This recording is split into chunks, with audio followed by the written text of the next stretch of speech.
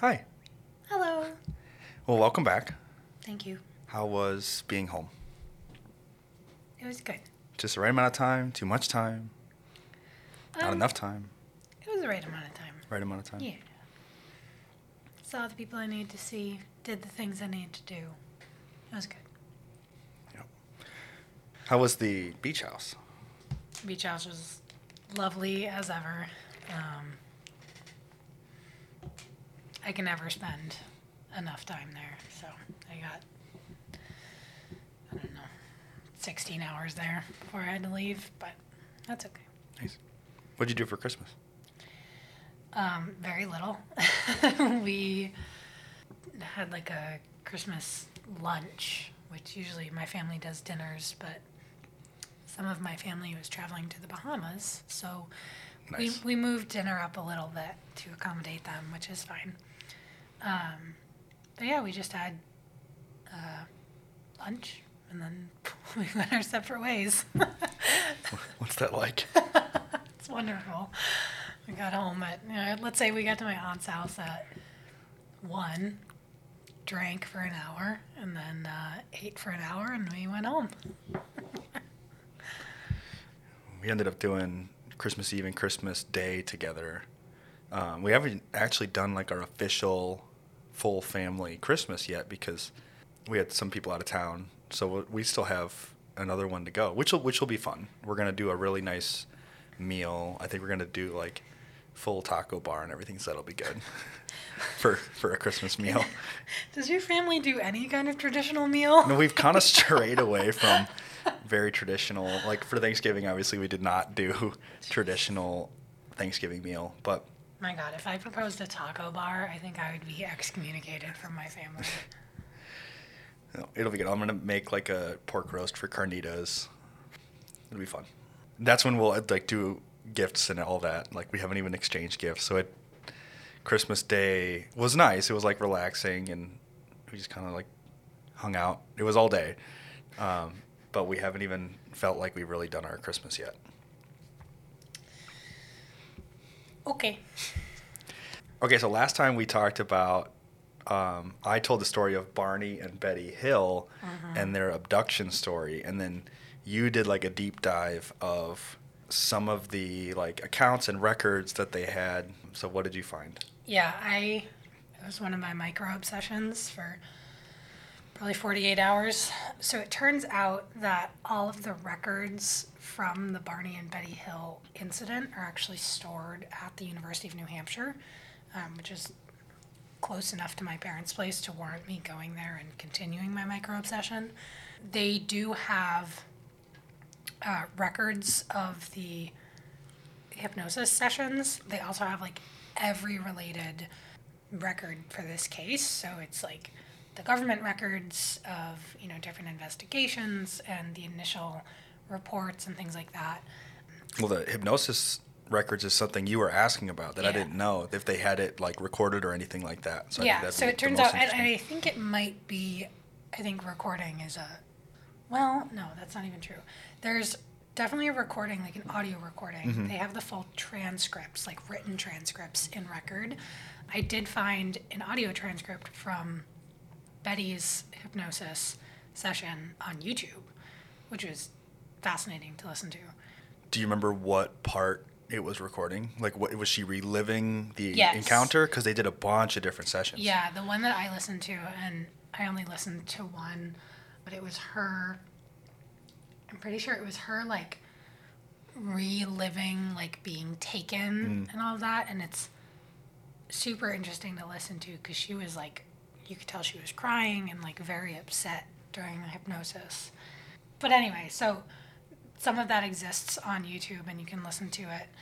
All of the records, though, if you go on the University of New Hampshire website to find this, it says basically everything that they have, like an itemized list. And one of the things that they have is Betty's dress that she wore on that day.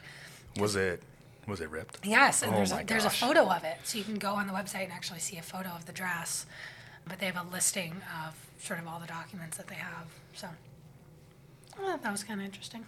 It's not surprising to me that she was like all upset during that hypnosis session because when she was taken, like the accounts all say that she like put up a fight and she like watched Barney get taken, and then like they came back for her. She had said like he was like under some type of mind control, and then they came back for her, which is why like her dress was ripped because she was trying to like fight them a little bit, but also went after him to make sure he wasn't alone. So that's spooky but interesting. Yeah. Yeah, no, I'd love to go there sometime and just sort of look through what they have. I think it'd be interesting. Yeah, so that's that. I also mentioned, I don't know if it was last time or the time before when we talked about the Dyatlov Pass. Yeah. So I saw this article in the New York Times, and I just pulled it up about this camera that was found from an expedition from over like 50 years ago. So it was these Americans who did this pretty like treacherous climb in South America. I think they were in Argentina. Some of them died during the hike, but they did kind of a similar thing to the hikers that I talked about, where they left a stash of things as they were ascending, basically to get on the way back down. And one of the things that they left was a camera, a 35 millimeter camera that they had been using to document their travels. The hikers who came back down and like survived this expedition knew that the camera and other stuff was left on the mountain. They couldn't exactly say where, but they knew it was still there. And so since then, people have been looking for this camera to try to figure out like what went wrong, like, you know, stuff like that. And in, it looks like 2022, so last year, it was actually found. But it was found by researchers who like had been tracking like glacial patterns to specifically find this camera. So it was an expedition or something to find the camera. They didn't just like stumble upon it. No, it was like a deliberate sort of expedition to find the camera and the other things that were associated with it. And say again when the hike actually happened. This article's saying like 50 years ago. I don't know how much glacial movement there would be during that, but maybe like, I don't know, maybe if there's like an avalanche each year or something, then it's moving around quite a bit, but okay, keep going. Yeah, I haven't read the full article yet. I just found it on the New York Times. The title is Ghosts on the Glacier. So if you're interested. So naturally you clicked on it. Naturally I clicked on it. So if you're interested, it was published December 9th in the New York Times. It looks really interesting. Someday I'll read it. So, but anyway, they found this camera, and so this article kind of talks about what they found on the camera and kind of the interesting sort of investigation into the expedition. So, yep. What do you think is on the camera? Probably some ghosties. Some ghosties? Yeah. Maybe some aliens. Maybe both. I don't know. I really haven't looked into it that much. It's interesting that it's like notable enough that there's a separate expedition to go look for this camera. Yeah, and I don't know the context of the initial expedition, so I don't know if it was like government funded or like for research purposes or something. So it could be that. What? Hobbyists, just like, you know, looking for it. No, I'm sure there's. I could see you rooting around in a glacier trying to find this camera. I'm sure there was some reason that they really wanted to get their hands on this. So, anywho. I like it. Yeah. I think that's all the follow-up stuff we had. You ready for a question? Yeah. Okay. I have two different, like, what's your favorite blank questions today. The first one is, what is your favorite podcast and why? Oh, God. Okay.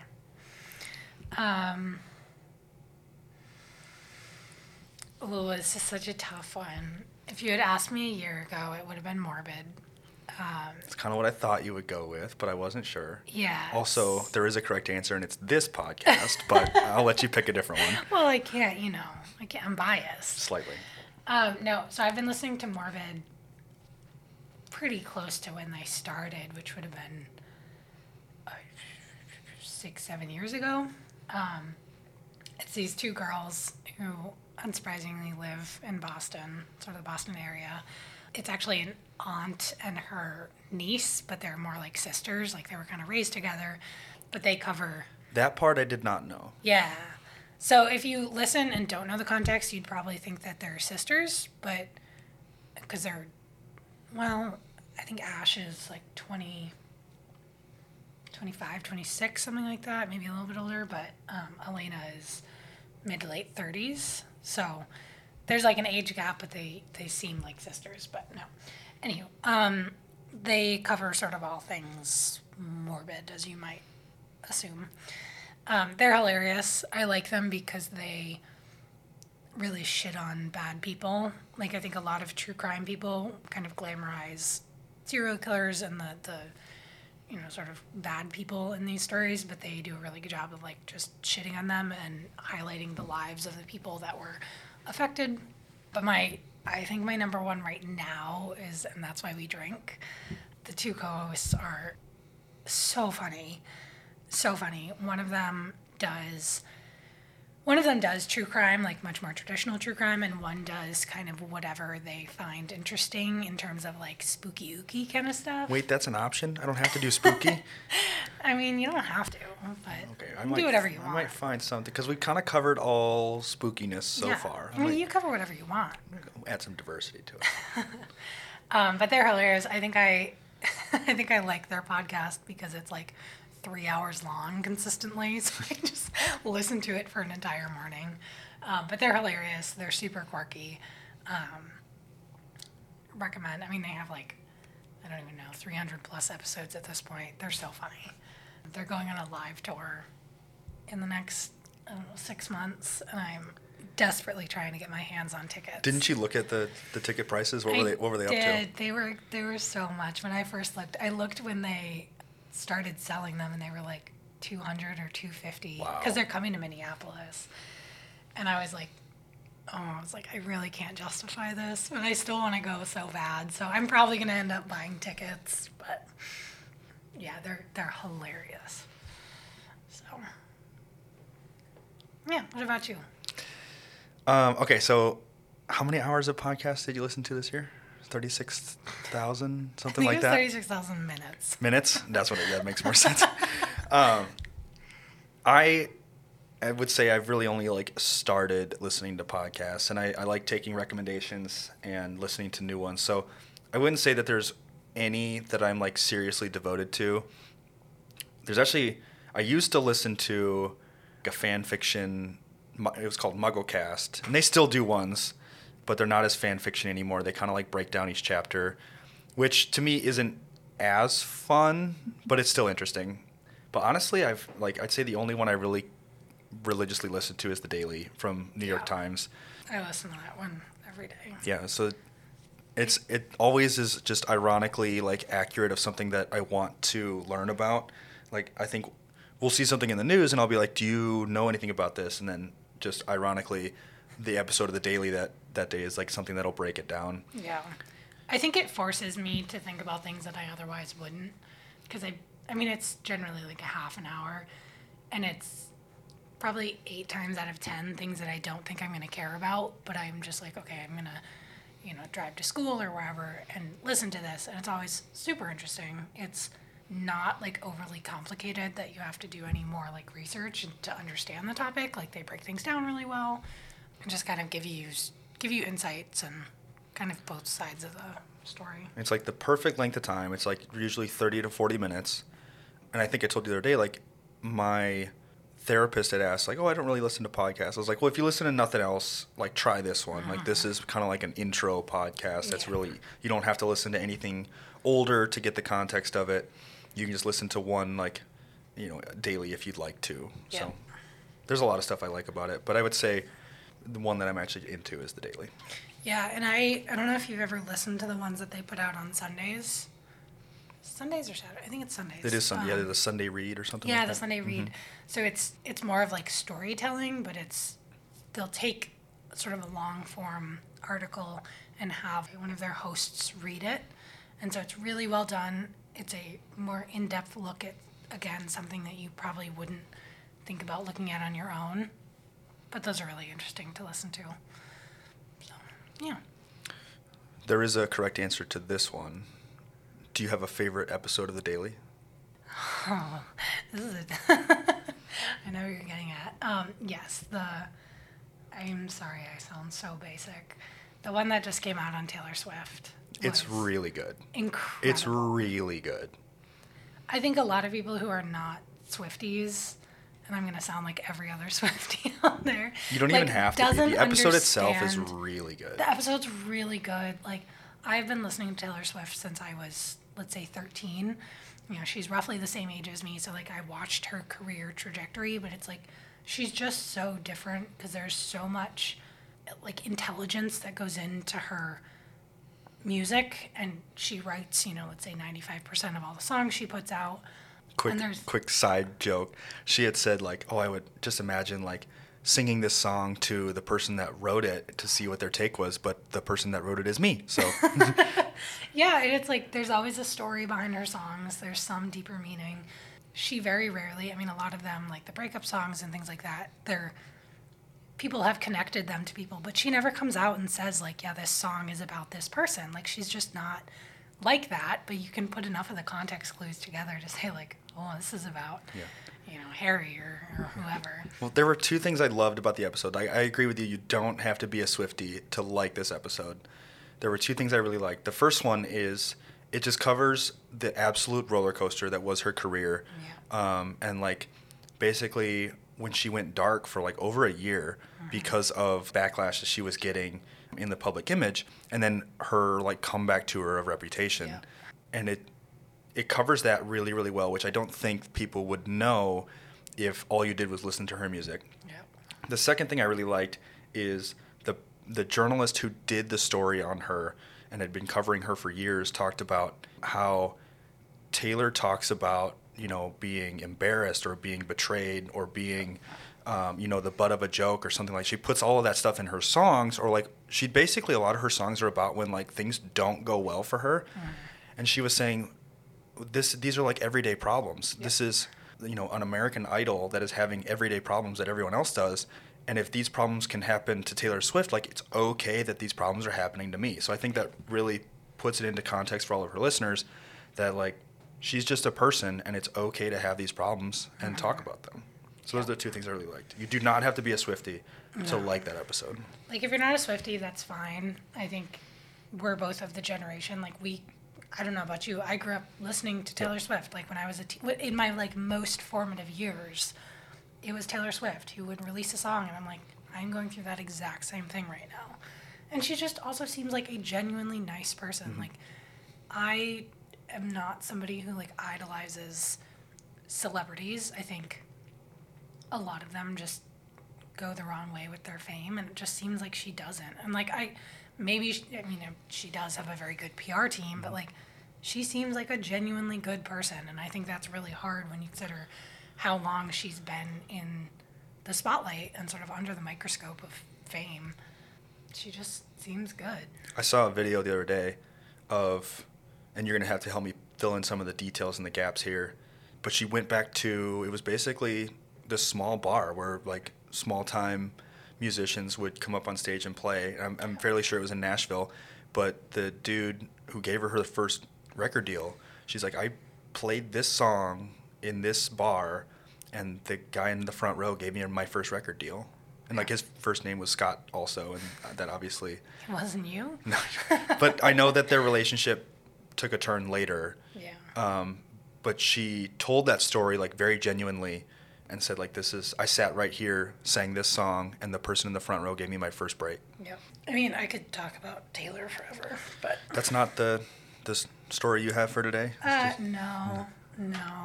It's going to take a turn. Okay, what do you got? All right. You said in the last episode you wanted a possession.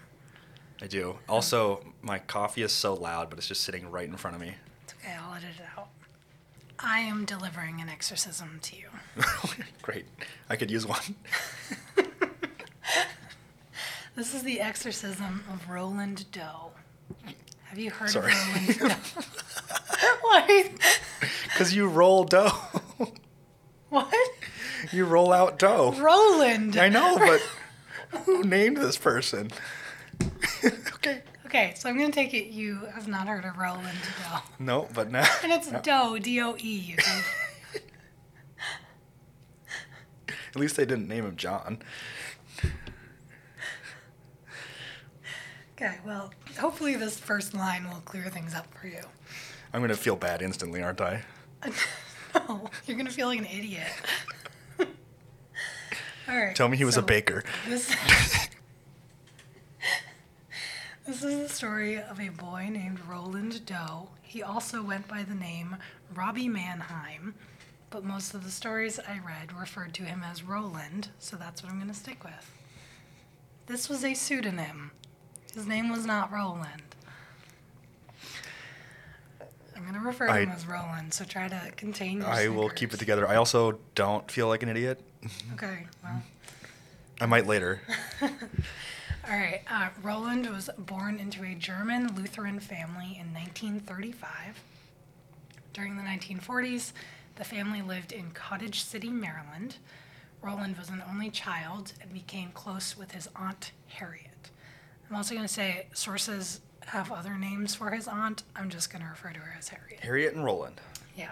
So basically, he didn't have any other kids in the house to play with, so like he basically hung out with any adult that he could latch onto. So it was often his Aunt Harriet, who I couldn't really figure out if she lived with them or just near them, but regardless. Is it Harriet Doe as well? Sure.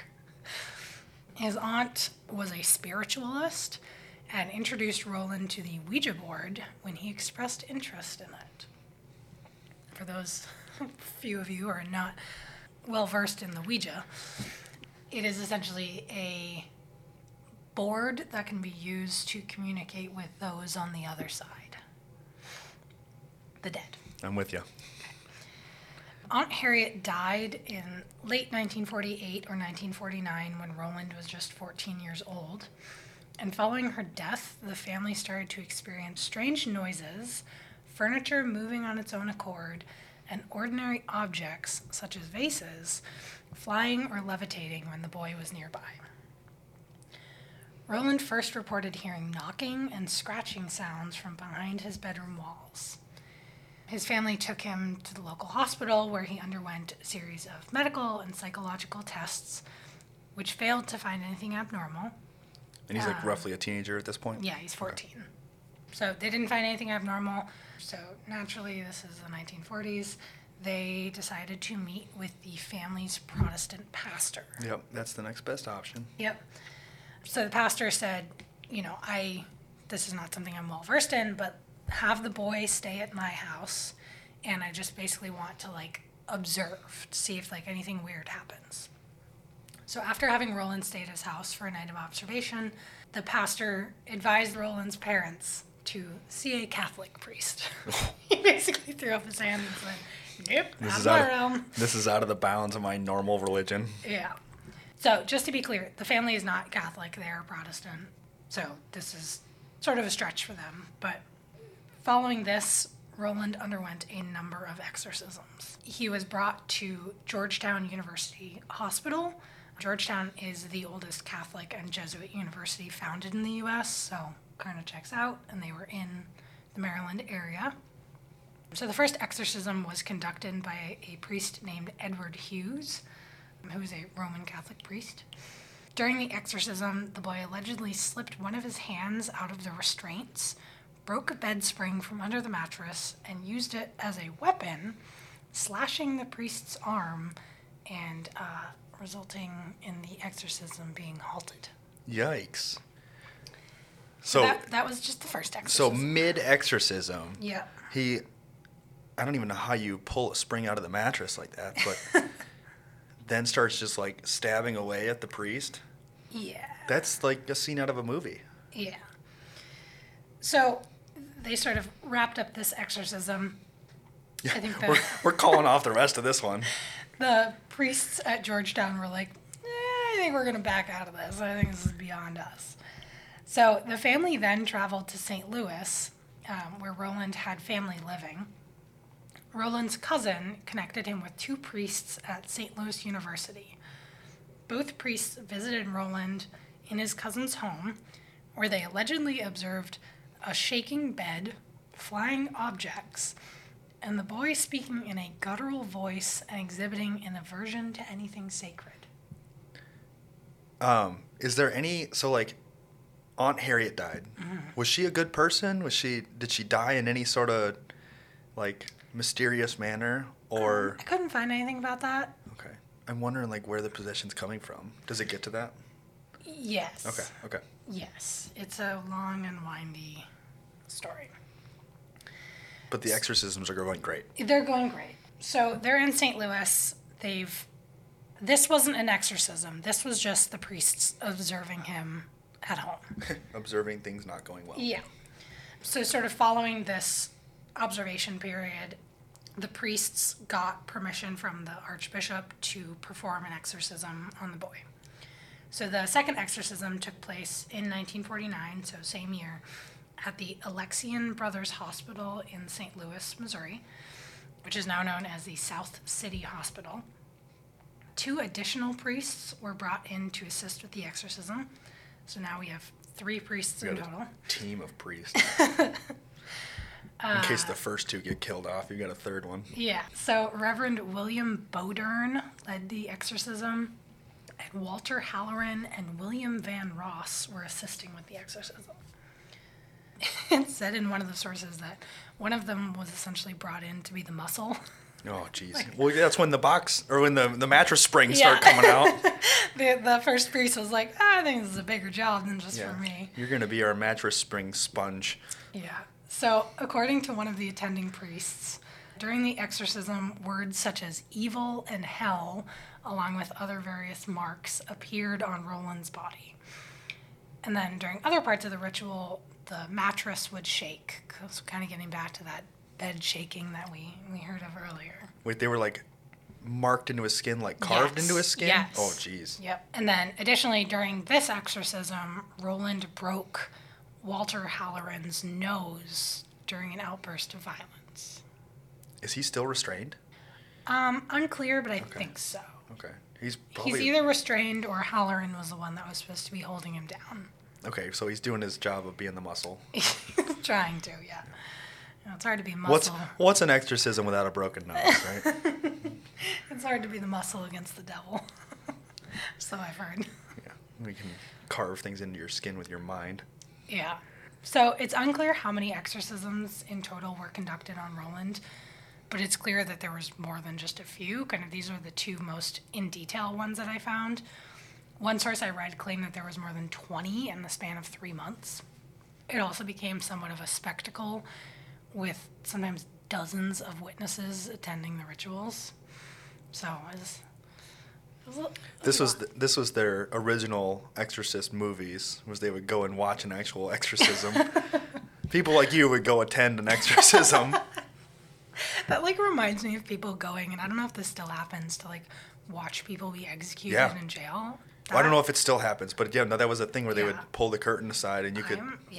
There's a gallery of people watching that. I am all for true crime and spooky, but that's next level. That's crossing a line for me. I do not need to watch that. That is next level.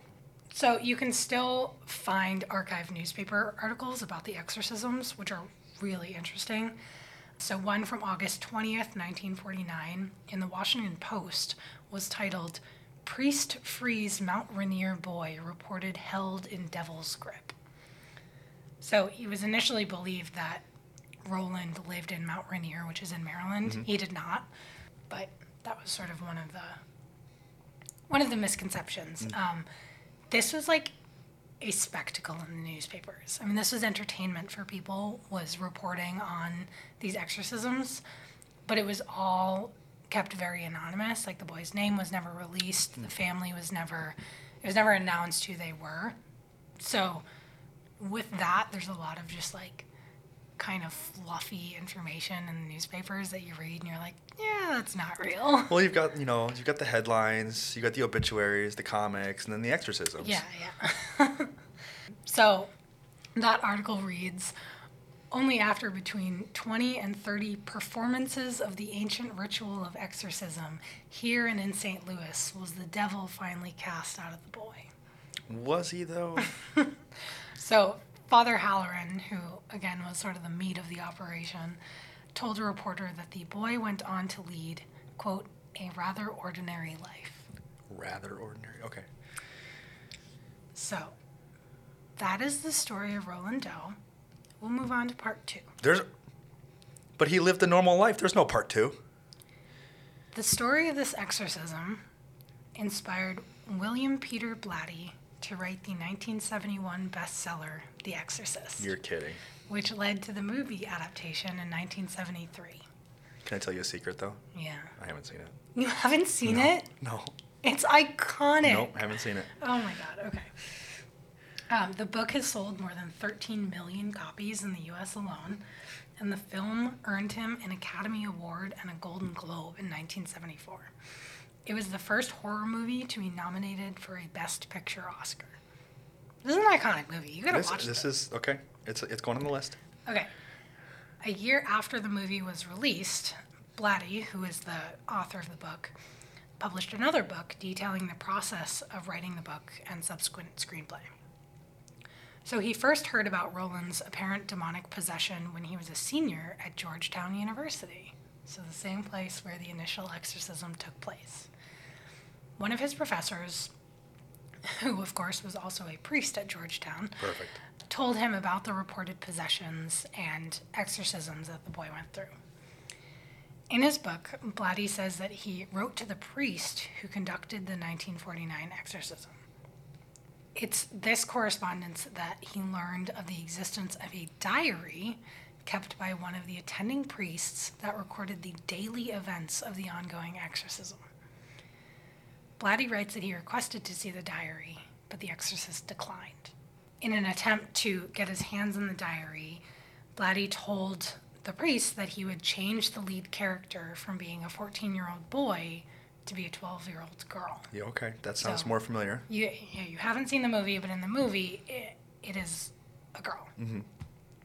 However, the priest never gave the diary to Blatty, but through his research, found out that there were 5 copies of this diary in existence. He maintains that he did eventually read the diary and based the majority of the book and movie on that material from the diary, though he does not reveal how he came across his copy. Of course he doesn't. So, an interesting note about the film, many crew members believe that the set was haunted. So, just as they were about to begin production on the movie, a fire broke out on the set of the family's home. The only room that survived the set Don't say it. was the daughter's room. Yep. Wow. It took 6 weeks to rebuild the set. During the course of filming, 9 people died, including a cameraman's newborn baby. During filming? Mm-hmm. How? And one of the night watchmen. One of the film's actors, Jack McGowan, died after appearing as one of the victims of the possessed girl in the film. You're joking. Of course, much of this could be explained as natural events and highlighted as good press for the movie as it was in production. I'm not sure how good multiple deaths are for press, but... So the book has been published at this point. Mm-hmm. The book was published in 71. And then when was the movie shot? Well, it was shot shortly thereafter. The screenplay was written by the same guy who wrote the book. Yep. And then the film was released in late 1974. Was Roland still alive at this point when the movie and the book came out? Hard to say, because Roland was anonymous. Which leads us into part 3. Oh my God. One common thread in all the books, movies, podcasts, and articles about this case is that no one ever spoke with Roland Doe, the boy at the center of these exorcisms. His identity was never revealed to the public, and it seems the priests and everyone else involved over the years either didn't know his actual name or never revealed it. Does this story ever get to how they found out it was him? That's a great question. Okay. That's on the next slide. I'll wait. Shout out to Jeffrey. That changed just a few years ago in 2020 when a man named Ronald Edwin Hunkler died. At the time, Hunkler was an 85-year-old man living in Marriottsville, Maryland, about 40 miles north of where he grew up. In adult life, Hunkler was a NASA engineer whose work contributed to the Apollo space missions of the 60s, and who patented a technology that helped space shuttle panels withstand extreme heat. I love this. Hunkler eventually retired from NASA in 2001 after working for the agency for nearly 40 years. One of his companions in his elder life, from what I gather, this is not a romantic companion, this is like a healthcare companion. A 29-year-old woman who asked not to be named told the New York Post that Hunkler was always on edge about his NASA colleagues, discovering that he was the inspiration for The Exorcist. What? Did he change his name? No, it was a pseudonym. The whole time, right? The whole time. According to Hunkler's companion, Hunkler never believed that he was the victim of satanic possession, and he shunned religion as an adult. She claims the whole possession was made up. But there's one last event that couldn't quite be explained. Days before Hunkler died, a Catholic priest showed up at his home to perform last rites. Last rites. She didn't call him, and at the time of his death, Hunkler wouldn't have been able to call one himself. He was also estranged from his family, so there was no family when he died. So a priest just shows up. A priest just shows up to read him his last rites. I wonder how those last rites went. Mm-hmm. Is that it? That's the story. That's it? Oh my gosh. So then he passes away of natural causes. Passes away of natural causes, and his companion is the first one to confirm that he was Roland Doe. He kept it secret his entire life. He was terrified that his colleagues at NASA would find out, that he would be shunned from the scientific community. His companion said that every Halloween, he would leave his house because he was paranoid that someone would know and would come to essentially terrorize him. And so every Halloween he left his house, went somewhere else, basically in hiding. Wow. But no one knew. So he lived with that all those years? Mm-hmm. Lived his entire life. The exorcisms was when he was 14. Wow. And then you said that there's this diary floating around somewhere. Yep. That there was someone in the room that kept an account of all these different exorcisms. Yeah. So from what it sounds like, so the first exorcism at Georgetown was just one. And then they kind of determined this is beyond our scope. So then they went to St. Louis, and it seems as if the exorcism there, I refer to it as one, but it sounds like it went on for weeks. So they would essentially go to the house, the priest would go to the house, start the exorcism, and then sort of leave at the end of the day. They basically kept him as a patient there. Yes. Yeah. But yeah, supposedly when the exorcism was done, he went to just live an ordinary life. And was there anything special about the author that got his hands on the diary and wrote the book, or was it could have been anybody? It could have been anybody. I think he wasn't connected to the story at all. He wasn't connected to the story. Okay. It was the fact that he was at Georgetown for school, he was an undergrad. And one of his professors at the time basically was like, hey, have you heard about this crazy thing that happened back in the 40s? And he just got a little bit obsessed with it. And it was, that was, I don't know what year that was, but it was close enough where there were still people at Georgetown. This professor was in some way connected, through being a priest or whatever, connected with people who were there and who witnessed it. And so the author talked to people who were involved with it, somehow got his hands on this diary and sort of got that first-person perspective of this, became fascinated with it. The author had written other things before The Exorcist, but this was obviously his major work. And he died, I think, in 2017, so you can't actually... The author is now dead. Something I wonder, I don't know if there's any way to even know this. I wonder if Roland ever read the book or saw the movie that is based on him. I don't know. I don't know if anyone could know. If he never told anybody, and the only person that ever found out that it was him was his caretaker, basically. Yeah. Wow. Yeah. Is this all pretty well known? Like, if you said these names, like, oh yeah, this is who the Exorcist is based on. I don't know. Probably in certain communities. Yeah. I think it's interesting. Let's see, I probably watched The Exorcist for the first time way too young. I mean, I was probably 10 to 12. And I've watched it several times throughout the years. I knew that it was loosely based on a, quote unquote, true story. I didn't realize that it was based on a book until I was kind of an adult. I haven't read the book. I would love to. I would also love to read that diary. I would also love to read the book that the author wrote about sort of creating the book, like writing the book and Yep. the screenplay. I did go online and they're like $175. So, in addition to my podcast tickets, if you want to buy me that book, any of our listeners, I would love that. Although it's apparently you can get it on Kindle for like $8. Oh yeah, there you go. So yeah, I think it's really interesting. There have been a ton of like remakes and sequels, and they're all pretty bad.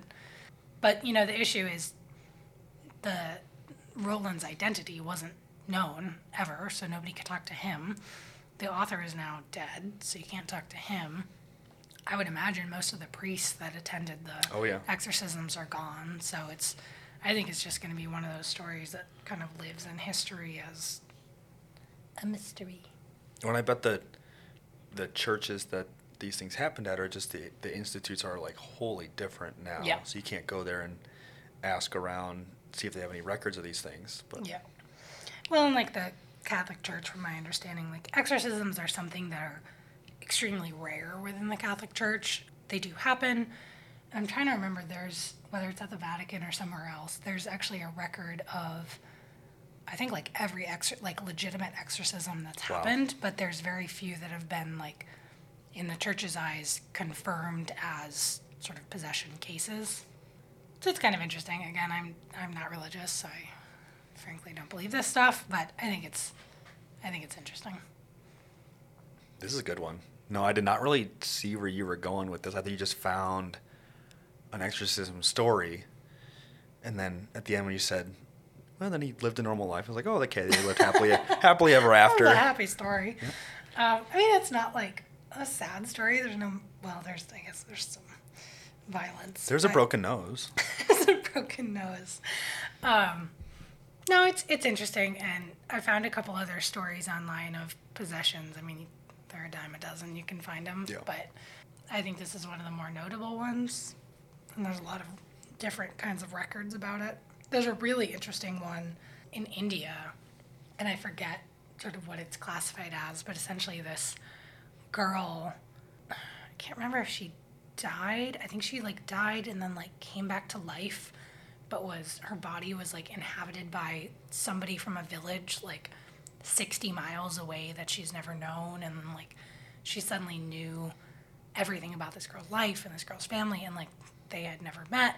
There's no way that she would have known her. So that one was really interesting, but I chose this one. Well, I think I'm still hung up on, now that you say that, was it, what does Aunt Harriet have to do with it? Maybe that's covered in the book. Is it thought that maybe Aunt Harriet was the one doing the possessing, or was that was the vessel for... Yeah, I think the idea is that sort of she introduced him to the Ouija board, and then maybe she died. Maybe he used the Ouija board to try to connect with her after she's died. Maybe somehow it was somehow involved in the possession. I don't know. People get really freaky about Ouija boards. I don't think they're anything, but I'm just more wondering, the timing of Aunt Harriet's death was important to this, right? yeah. Okay. Because the possession started right after Okay. she died. Got it. And I think just the connection with her being a spiritualist and, them using a Ouija board, and then she dies, and all of a sudden there's this crazy activity happening in the house. The family connected it to her. That's a good one. Go watch The Exorcist. It's on the list. It's extremely disturbing. I think. Oh, perfect. I think the Catholic Church actually, if you're a Catholic, you're like not supposed to watch it or something. Jeez. Yeah, no, Not a problem then. not a problem for me. Yeah, so that's my story. I like it. What kind of story do you want next week? Or is it going to be a branch out? You can branch out. Are It's there your any story. spookies we haven't covered? I mean, I'm sure. I'll find something. Okay. Well, I've got a very big turn for a question then away from exorcisms and... You don't have an exorcism-based No, question? I don't have a what's your favorite exorcist question. Okay, nerd question. We've covered Taylor now in this podcast, so obviously the other thing we need to cover is Harry Potter. Jeez. What is your favorite book and favorite movie, and why? I hate this question. You hate this question? Okay. Yeah. Well, now I want to know why. I don't know that I have a favorite book. You can also answer, like, I don't have a favorite because... I don't have a favorite. Well, okay. Here. This is going well. So I don't love the first 2 or 3 because I think they're much more simplistic, and I think they started out definitely like as children's books, and as they went on, they got sort of more complex, Yep. a little bit more like as the characters aged, the books themselves got a bit more mature, Yep. which I think is cool. So I definitely like the later books more. I don't even remember. I have a least favorite book. I don't even remember. Is it Goblet of Fire when Hermione does the whole like spew campaign? Oh, you hate that part. I hate that. Yeah, that's Oh my Goblet of God. Fire.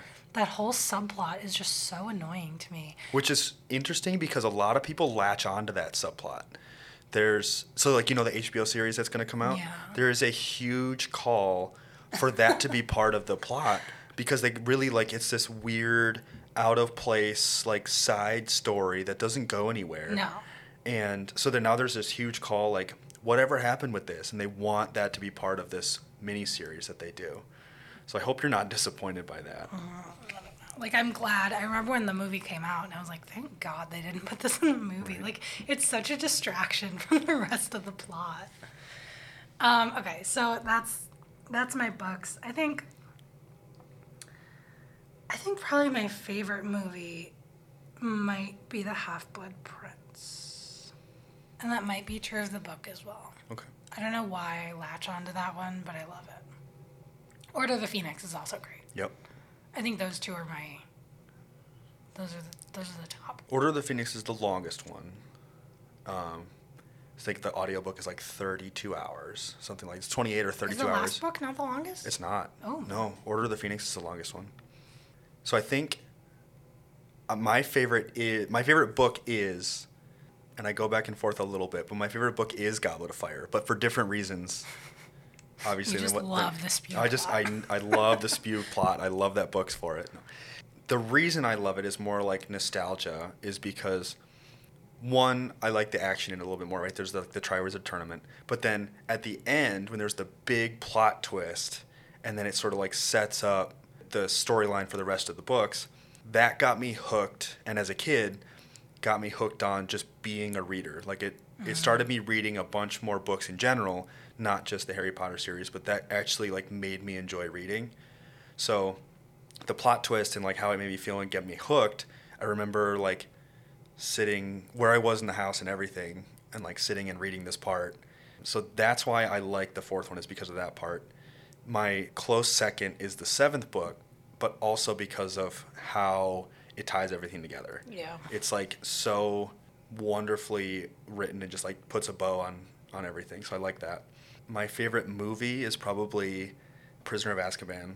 Really? Yeah, because I think it follows the book of any of the movies. It follows the book most closely. Also, I love how from the first two, which like you said, the first couple are very like childish. So like the first 2 movies seem kind of childish, but then it takes like a darker twist. Like the whole set and tone of everything in that movie is darker.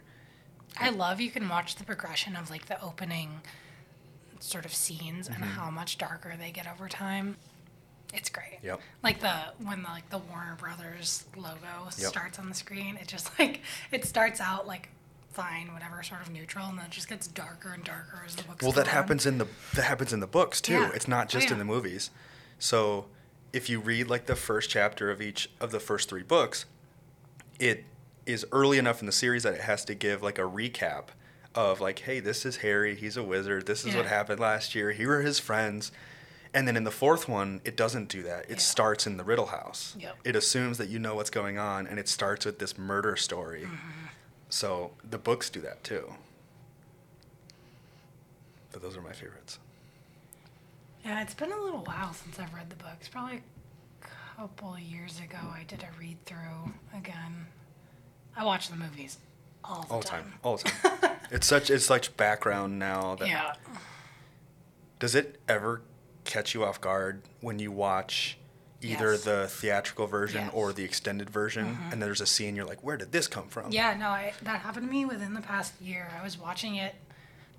I think I was playing it on Peacock. Yep, they have the extended versions. Yeah, they have the extended, and it was it was Goblet of Fire because they were doing the Triwizard Tournament, and the students from Hogwarts like sang the school The school anthem. song, and it's I re- so weird. Yeah, I remember watching it, and I was like, okay, I've been watching these movies for like what 20 years now, and I've never seen. It's this so before. cringy, it's too. Super bad, super bad.